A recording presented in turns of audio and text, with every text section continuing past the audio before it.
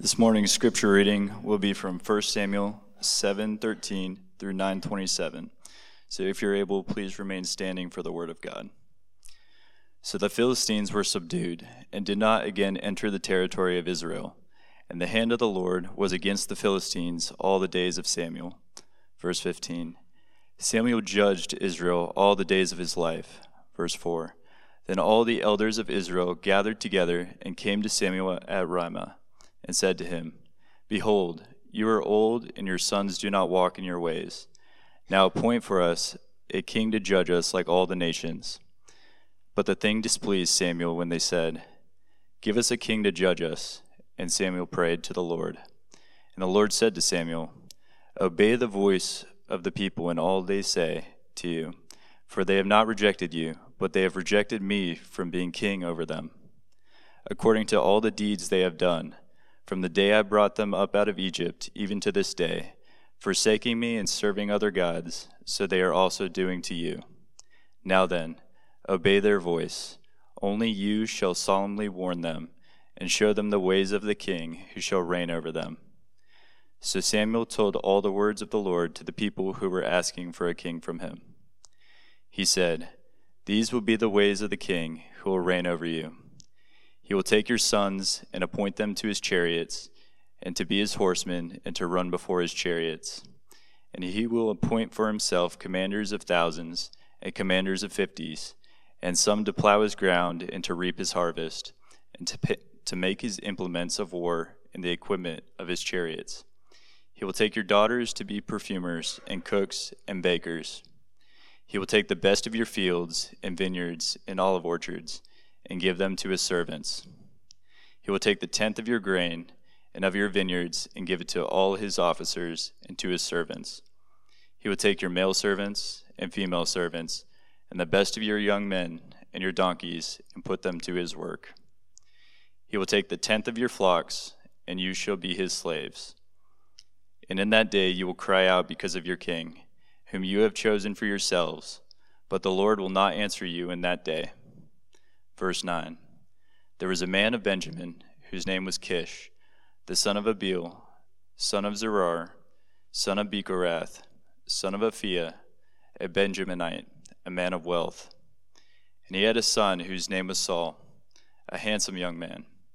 There was not a man among the people of Israel more handsome than he. From his shoulders upward he was taller than any of the people. Now the donkeys of Kish, Saul's father, were lost. So Kish said to Saul his son, Take one of the young men with you and arise, go and look for the donkeys. Verse 5. When they came to the land of Zuph, Saul said to his servant who was with him, Come, let us go back, lest my father cease to care about the donkeys and become anxious about us. But he said to him, Behold, there is a man of God in this city, and he is a man who is held in honor. All that he says comes true. So now let us go there. Perhaps he can tell us the way we should go. Verse 15. Now the day before Saul came, the Lord had revealed to Samuel, Tomorrow about this time I will send to you a man from the land of Benjamin, and you shall anoint him to be prince over my people Israel. He shall save my people from the hand of the Philistines, for I have seen my people, because their cries come to me. When Samuel saw Saul, the Lord told him, Here is the man of whom I spoke to you. He it is who shall restrain my people. Please be seated.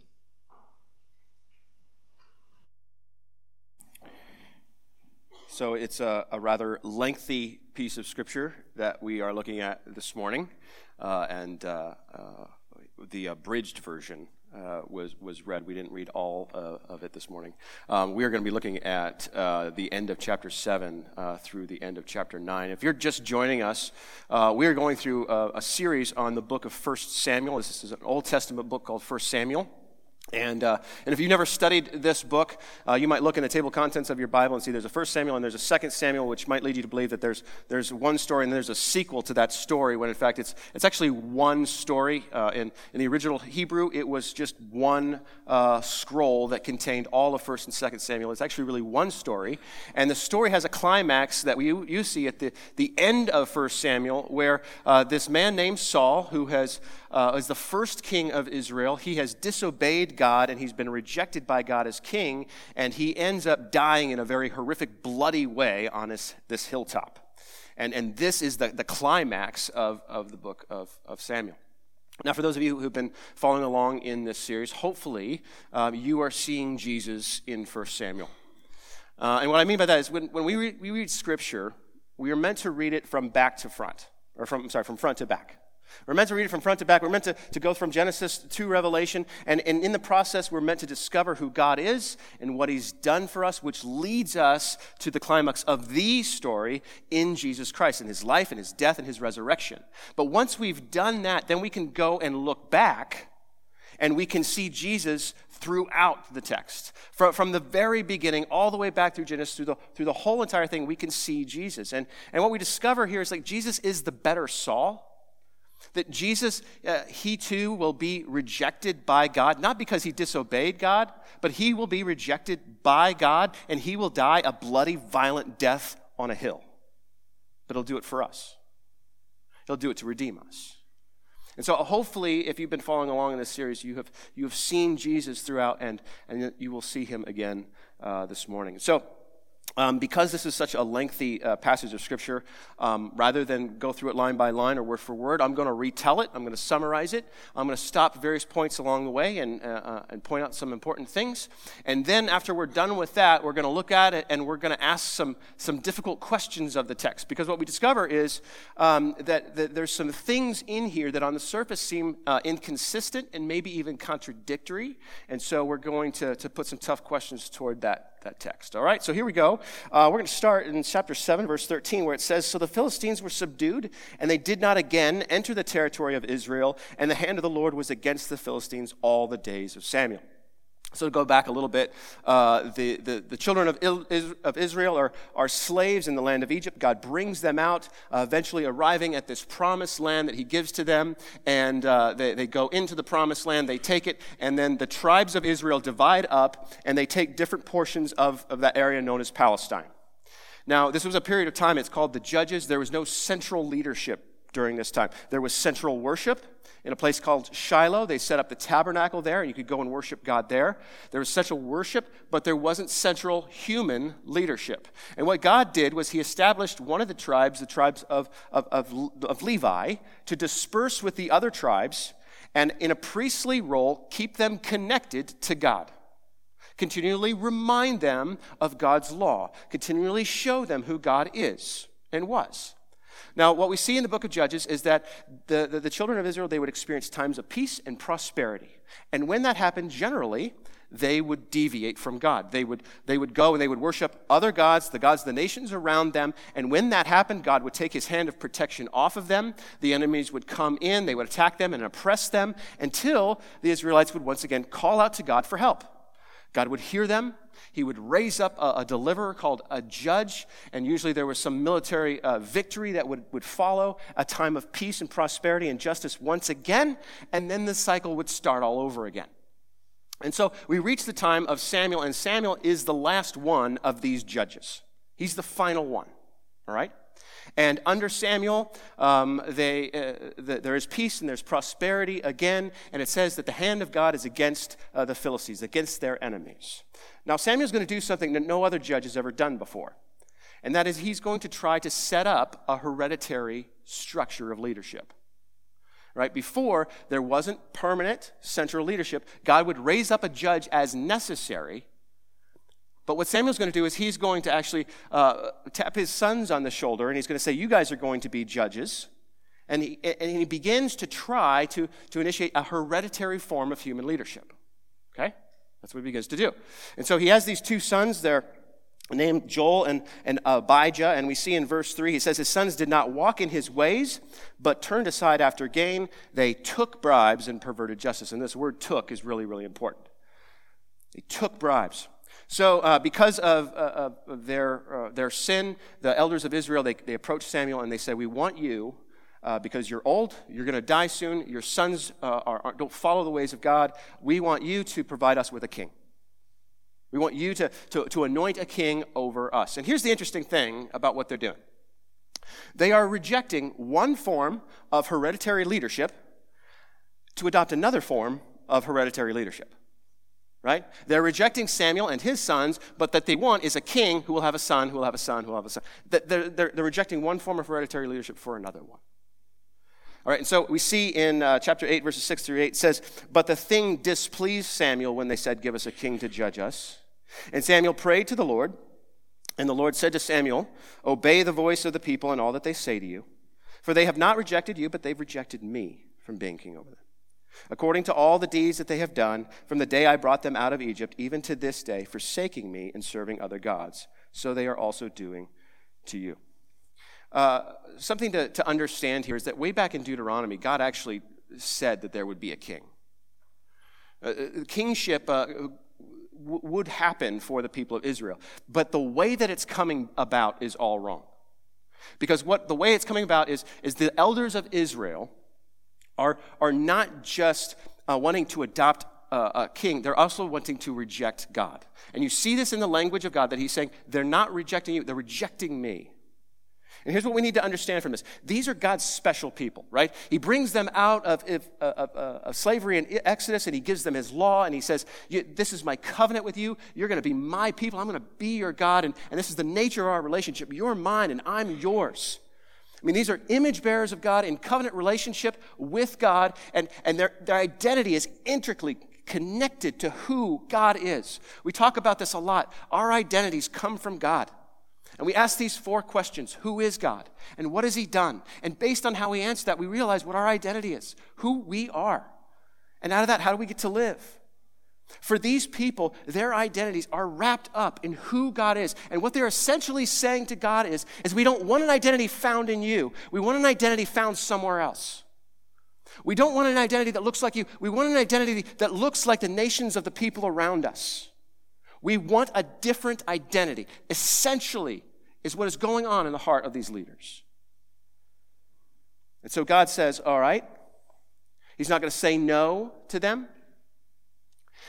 Many of you, as parents, have you experienced this?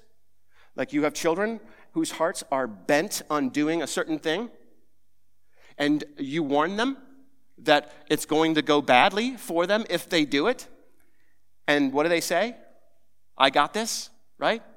So God tells Samuel, warn them. Warn them about what's going to happen. And so Samuel does. He says, look, you thought my kids took bribes? A king is going to take everything. A king is going to take your sons. A king is going to take your daughters. A king is going to take the fruit of your labor. He's going to take your servants. He's going to take your livestock. A king is going to take and take and take from you until you realize one day you're slaves, just like you were in Egypt. You're slaves again. And so he warns them. You've warned your child against doing something because you know the outcome of it is going to be bad. But you know, you could put your foot down and say no, but as soon as you turn your back, they're going to go do it anyway. And so what God does is he says, all right, I'm going to give you what you want. I'm going to give you up to this desire. And so at the beginning of chapter 9, we're introduced to a man named Kish who has a son named Saul.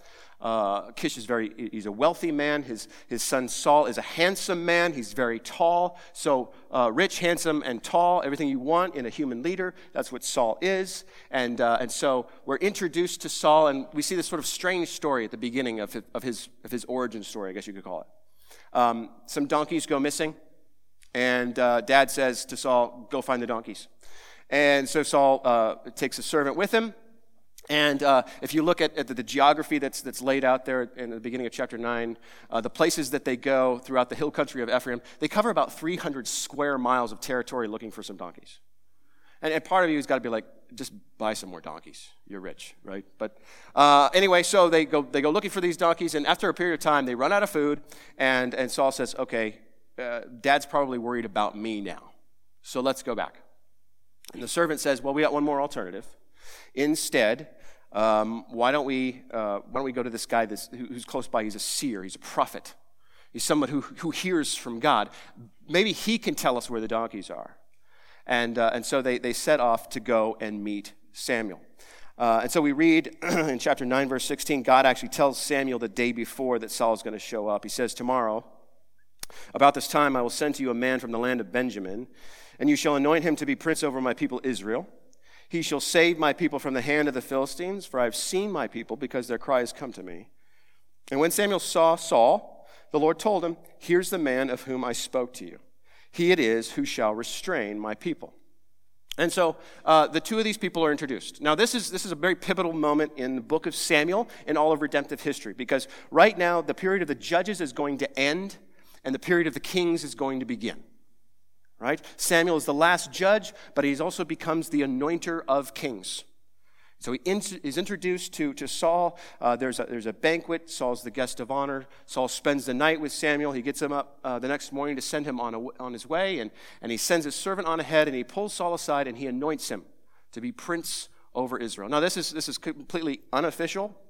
We will look at the official installation of Saul as king next week. But Saul walks away from the situation, not completely knowing what he's gotten himself into, but somehow he's the new leader of Israel. All right? And so that's where our section of passage ends today. All right? Now, if you haven't studied it, and because we went by it so fast, I don't expect you to see these, but there are some, at least on the surface, some inconsistencies going on in this passage. There are some things that don't quite add up or make sense, or what you might even find to be contradictory. Okay? Now, for a lot of people, when they look at Scripture, they see the inconsistencies that are apparent to them, and they see contradictions that are apparent to them in Scripture, and because of that, they reject it as being true.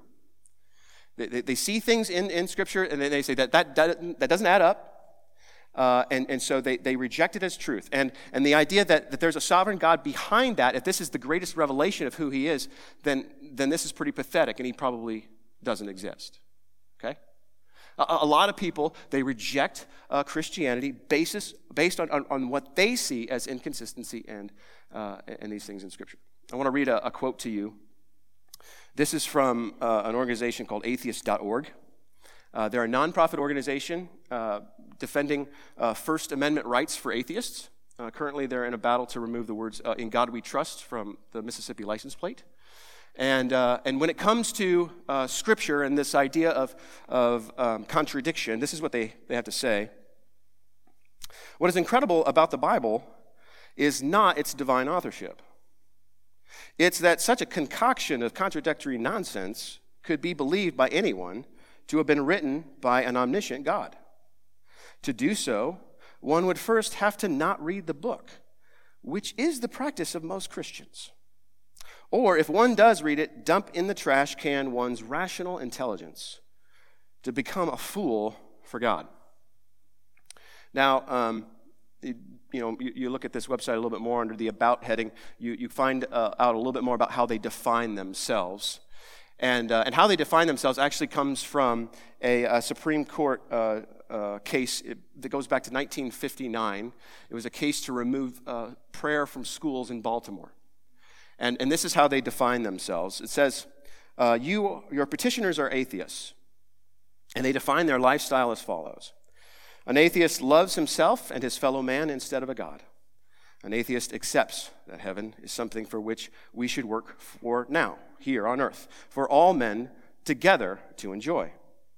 An atheist accepts that he can get no help through prayer, but that he must find in himself the inner conviction and strength to meet life, to grapple with it, to subdue it, and to enjoy it. An atheist accepts that only in a knowledge of himself and a knowledge of his fellow man can he find the understanding that will help lead to a life of fulfillment. Okay? Now, before anybody wants to, grab pitchforks and torches and storm theatheist.org castle, wherever that is. I want you to take a look at what they say, and I want you to see that there are some things in here that we actually agree with. There's actually some points of agreement that they have with Orthodox Christianity. Okay? Humans are meant to love one another. We're to work together toward improvement of humanity. Humanity has significant value. That the human life has an ultimate meaning. There's actually points of agreement with us and them. The differing point, however, is they, like those elders of Israel, are seeking to find an identity apart from God. They're seeking to say that there is no God, and because of that, we have an identity that comes from a different place. There is no God, our identity is different. A completely different identity. So, to go back what they say about contradictions. There's two things that we need to take seriously about their indictments. Okay? The first indictment is that Christians don't read their Bibles.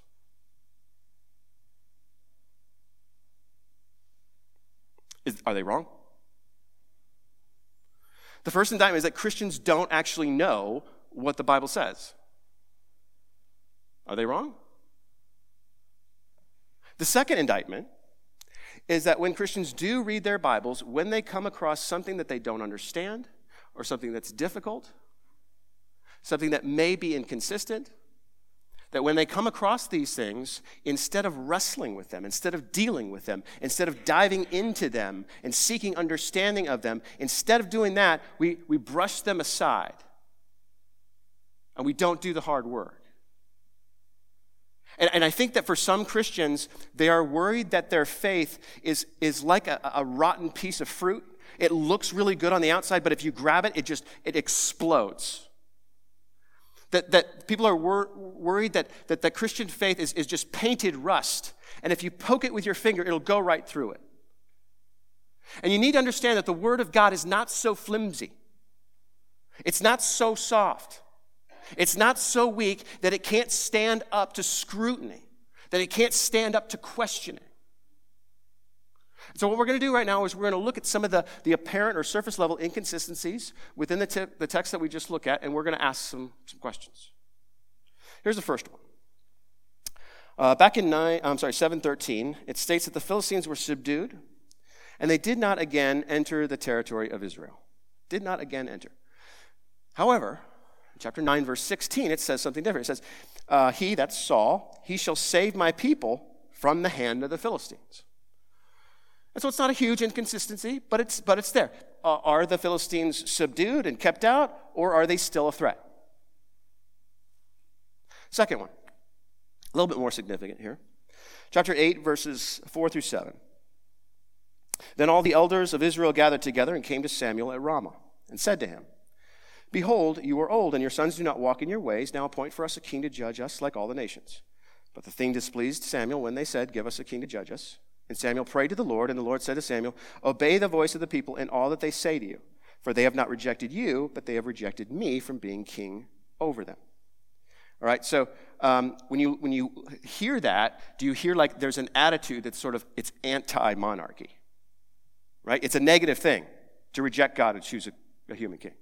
However, again in 9:16, he shall save my people from the hand of the Philistines. The monarchy is shown in a positive light here. All right? They don't exactly jive. And so we could take this and let's ask a question of it. And the question would be, is God the king that they needed, or is the king they needed a man? All right? Is God the king they needed, or is the king they needed a man? It's worth wrestling with. The third one, found in chapter 8, verses 7 and 8. And the Lord said to Samuel, Obey the voice of the people in all that they say to you, for they have not rejected you, but they've rejected me from being king over them. According to all the deeds that they have done from the day I brought them out of Egypt, even to this day, forsaking me and serving other gods, so they are also doing to you. And it seems like God is saying here, Samuel, they're not rejecting you, they're rejecting me, but as they're rejecting me, they're rejecting you. And so, what does that mean? Let's press in on that. A question that we could ask the text is God the one being rejected, or is it Samuel, or is it a man who's being rejected? Fourth one, God tells Samuel to inform the people of the consequences of choosing a human a king. And it's found in the word take. And the king, he's going to take your sons, he's going to take your daughters, he's going to take all of these things until you end up and find yourself enslaved. And in that moment, you're going to call out to God. You're going to cry for help, but God's not going to hear you. Verse 18 of chapter 8. In that day you will cry out because of your king, whom you've chosen for yourselves, but the Lord will not answer you in that day. But that attitude doesn't seem to be consistent with the attitude that's displayed in 9 verse 16. It says, and you shall anoint him to be prince over my people Israel. In other words, God's choosing him. He shall save my people from the hand of the Philistines, for I have seen my people because their cry has come to me. Doesn't that seem contradictory? Because on the one hand, God's saying, you're going to reject me, and in my righteous judgment of you, when you find yourself enslaved, you'll call out to me and I won't answer. And yet on the other hand, it's saying, you're going to reject me and you're going to call out to me, and in my mercy, I'm going to hear you. So here's a couple of other questions that we could ask of the text. Is God a God of judgment, or is God a God of mercy? Is God a God of wrath, or is he a God of love? Does God judge sinners, or does God save sinners?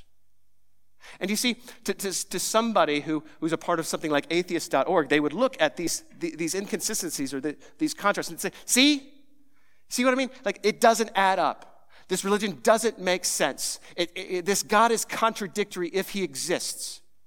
I cannot believe that this is true. And anybody who would believe in this sort of stuff has to check their brain at the door. So let's answer them. First of all, let's be Christians who read our Bibles. Secondly, let's be Christians who are willing to dive into the difficult stuff of Scripture and not dismiss it because it's too hard to lift. So let's talk about them. The first inconsistency, I think, is pretty easily explained away just through semantics. Okay. Now, I would argue that a lot of people's problems with Scripture as being inconsistent or contradictory is that they simply fail to understand context, like dealing with a whole passage of Scripture rather than just a blurb from it. I mean, right now, if you were to open up your smartphone and you would see on social media that there's some sort of thing there that wants you to click on it. Right, there's some sort of blurb about so-and-so said something and it was really spectacular or really rude or really, like, and they want you to click on it. This clickbait to send you down this rabbit hole to believe whatever it is they want you to believe, right? And so people do that with Scripture. Here's a line of Scripture. And you see how it contradicts with this other line of Scripture, and it seems so profound, but if you actually look at it in context, it's understandable. We see that, I think, here in the first one with the Philistines. Did God really subdue all the Philistines, or did he not? And I think when you look at the context, what you see is that under Samuel, God subdued them. But under Samuel, there was peace, there was prosperity, and once again, people walked away from God. And so God removed his hand of protection, and once again, the Philistines were a threat. I don't think that one's a very big deal. But the second, third, and the fourth ones are a little bit tougher. They're a little bit more difficult to deal with. And I think that the way that you understand these things is that the context of understanding them isn't just found in Samuel, it's actually found in the overarching theme of the whole story. It's best actually understood in Jesus. You see, when God points to Saul and says to Samuel, he's going to be the savior of my people, like the editor who's putting this together has already knows that that's not what happened. Saul is going to be used by God to refine another man named David, who he's going to promise a descendant, a Messiah to come to, and Jesus comes from him. So he's part of the story, but he's not the Savior. We're going to see Jesus here in a minute, but I want to point out something else to you before we tackle these three. The first is that when we look at chapters 8 through 12, and I know we're not looking at 10, 11, and 12 today, but I'm going to encourage you to do it on your own. When you look at chapters 8 through 12, what you'll discover there is that there's two competing attitudes regarding the monarchy. There, on one side, is an attitude that going to a monarchy is a rejection of God and it's a bad thing. But there's a competing attitude that says that going to a monarchy is a good thing because it will keep people in God.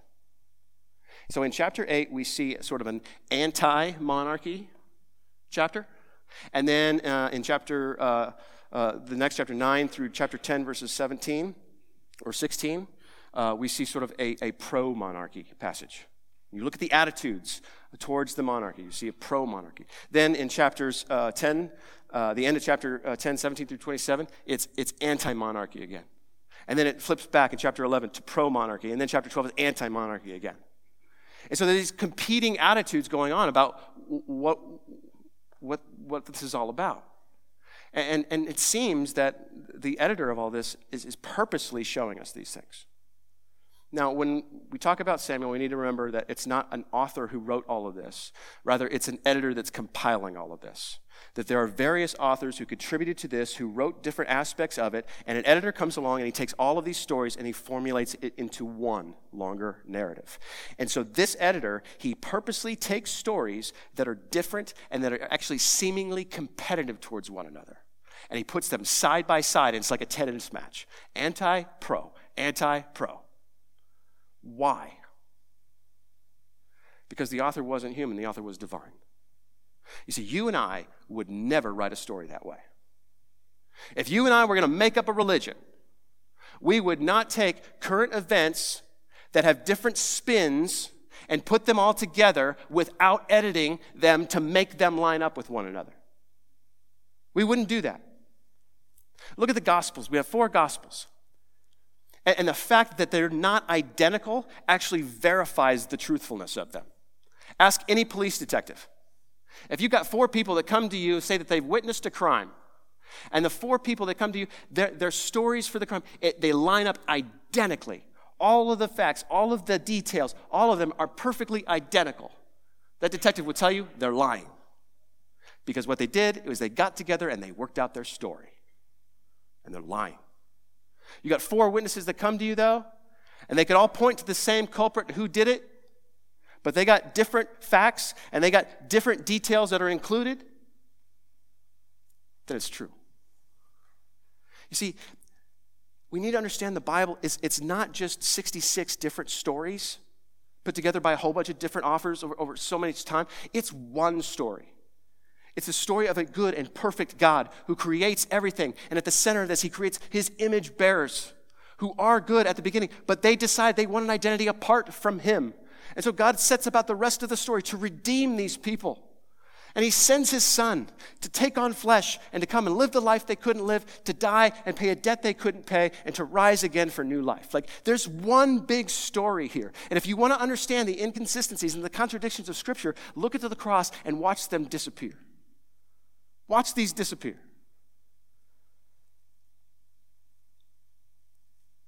A quote, I forgot to read this, totally skipped over it. Joyce Baldwin, in commenting on 1 Samuel, she says, the editor suppresses neither of the traditions. Each is allowed its full integrity. Each viewpoint is seen to be important. There is ample evidence that the biblical writers were not as concerned as we are about harmonization. The reason for that is God has got a bigger story he's telling. And you see that in Jesus, God becomes man. In Jesus, God becomes man. Our first question was this: is God the king we need, or is the king we need a man? And in Jesus, the answer is yes. You see, the Virgin Mary delivers a baby conceived by the Holy Spirit, God and man together. Saul, which out of his horrible reign and rule creates David, and from David a line of kings come that leads us to the Messiah, to the King. Jesus is the God, man, King, all in one. And he's the one that is needed, and he's the one that 1 Samuel points to. The second question is God the one being rejected, or is it man who's being rejected? And ultimately, yes and yes in Jesus. In John 19:15, the religious leaders who have stirred up a crowd who want to see Jesus crucified, and Pontius Pilate has examined Jesus, and he brings him out and he says, "Behold your king." And the whole crowd there's this uproar, and they say this, they cried out, away with him, crucify him." And Pilate said to them, "Shall I crucify your king?" And the chief priest answered, "We have no king but Caesar." So he delivered him over to be crucified. It's the God-man, Jesus, who is rejected. And he's rejected not only by humanity, he's rejected by God. There at the cross, we hear the words, he cries out, my God, why have you forsaken me? As he absorbs the wrath of God on him for the sins of humanity. The God, man, king. He's the one we need. He's the one we rejected. The final two questions: is God a God of judgment, or is God a God of mercy? Is God a God of wrath, or is God a God of love? And in Jesus, it's yes, and it's yes, and it's yes, and it's yes. Because only God who could stand up against the wrath of God the Father. And it's only a man who could die and pay the penalty. It's only God who could live a holy and righteous and sinless life. And it's only a man who could be the sacrifice. You see, in Jesus, in the cross, wrath and love and justice and mercy all come together so that we can go free. He's the king that we need. He's the king that we rejected. But if we would go to the cross, if we would embrace him and see him, he is the God who has given everything for us. If we would accept him, if we would embrace him, if we would find our identity in King Jesus, then we'd have the king that we need. I'll close with this. God tells Samuel to warn the Israelites of what would happen. A king will take from you. He'll take everything for you. Until the very end, you'll be slaves. You'll be slaves. You know, when you think about this organization, atheist.org, and some of the things that we have in common with them, they reveal to us the things in our heart that are inconsistent with who you are. Father, I recognize that in the morning. I'm willing to read your word, and I'm willing to rescue with it, and I'm willing to claim you as Lord and submit to your authority. But by lunchtime, I am saying to you, God, I don't need you. I've got this. And I want a kingdom without the king. Or at least I want to be the king. Father, I pray that you would reveal to us those inconsistent things in us. Lord Jesus, thank you for being the God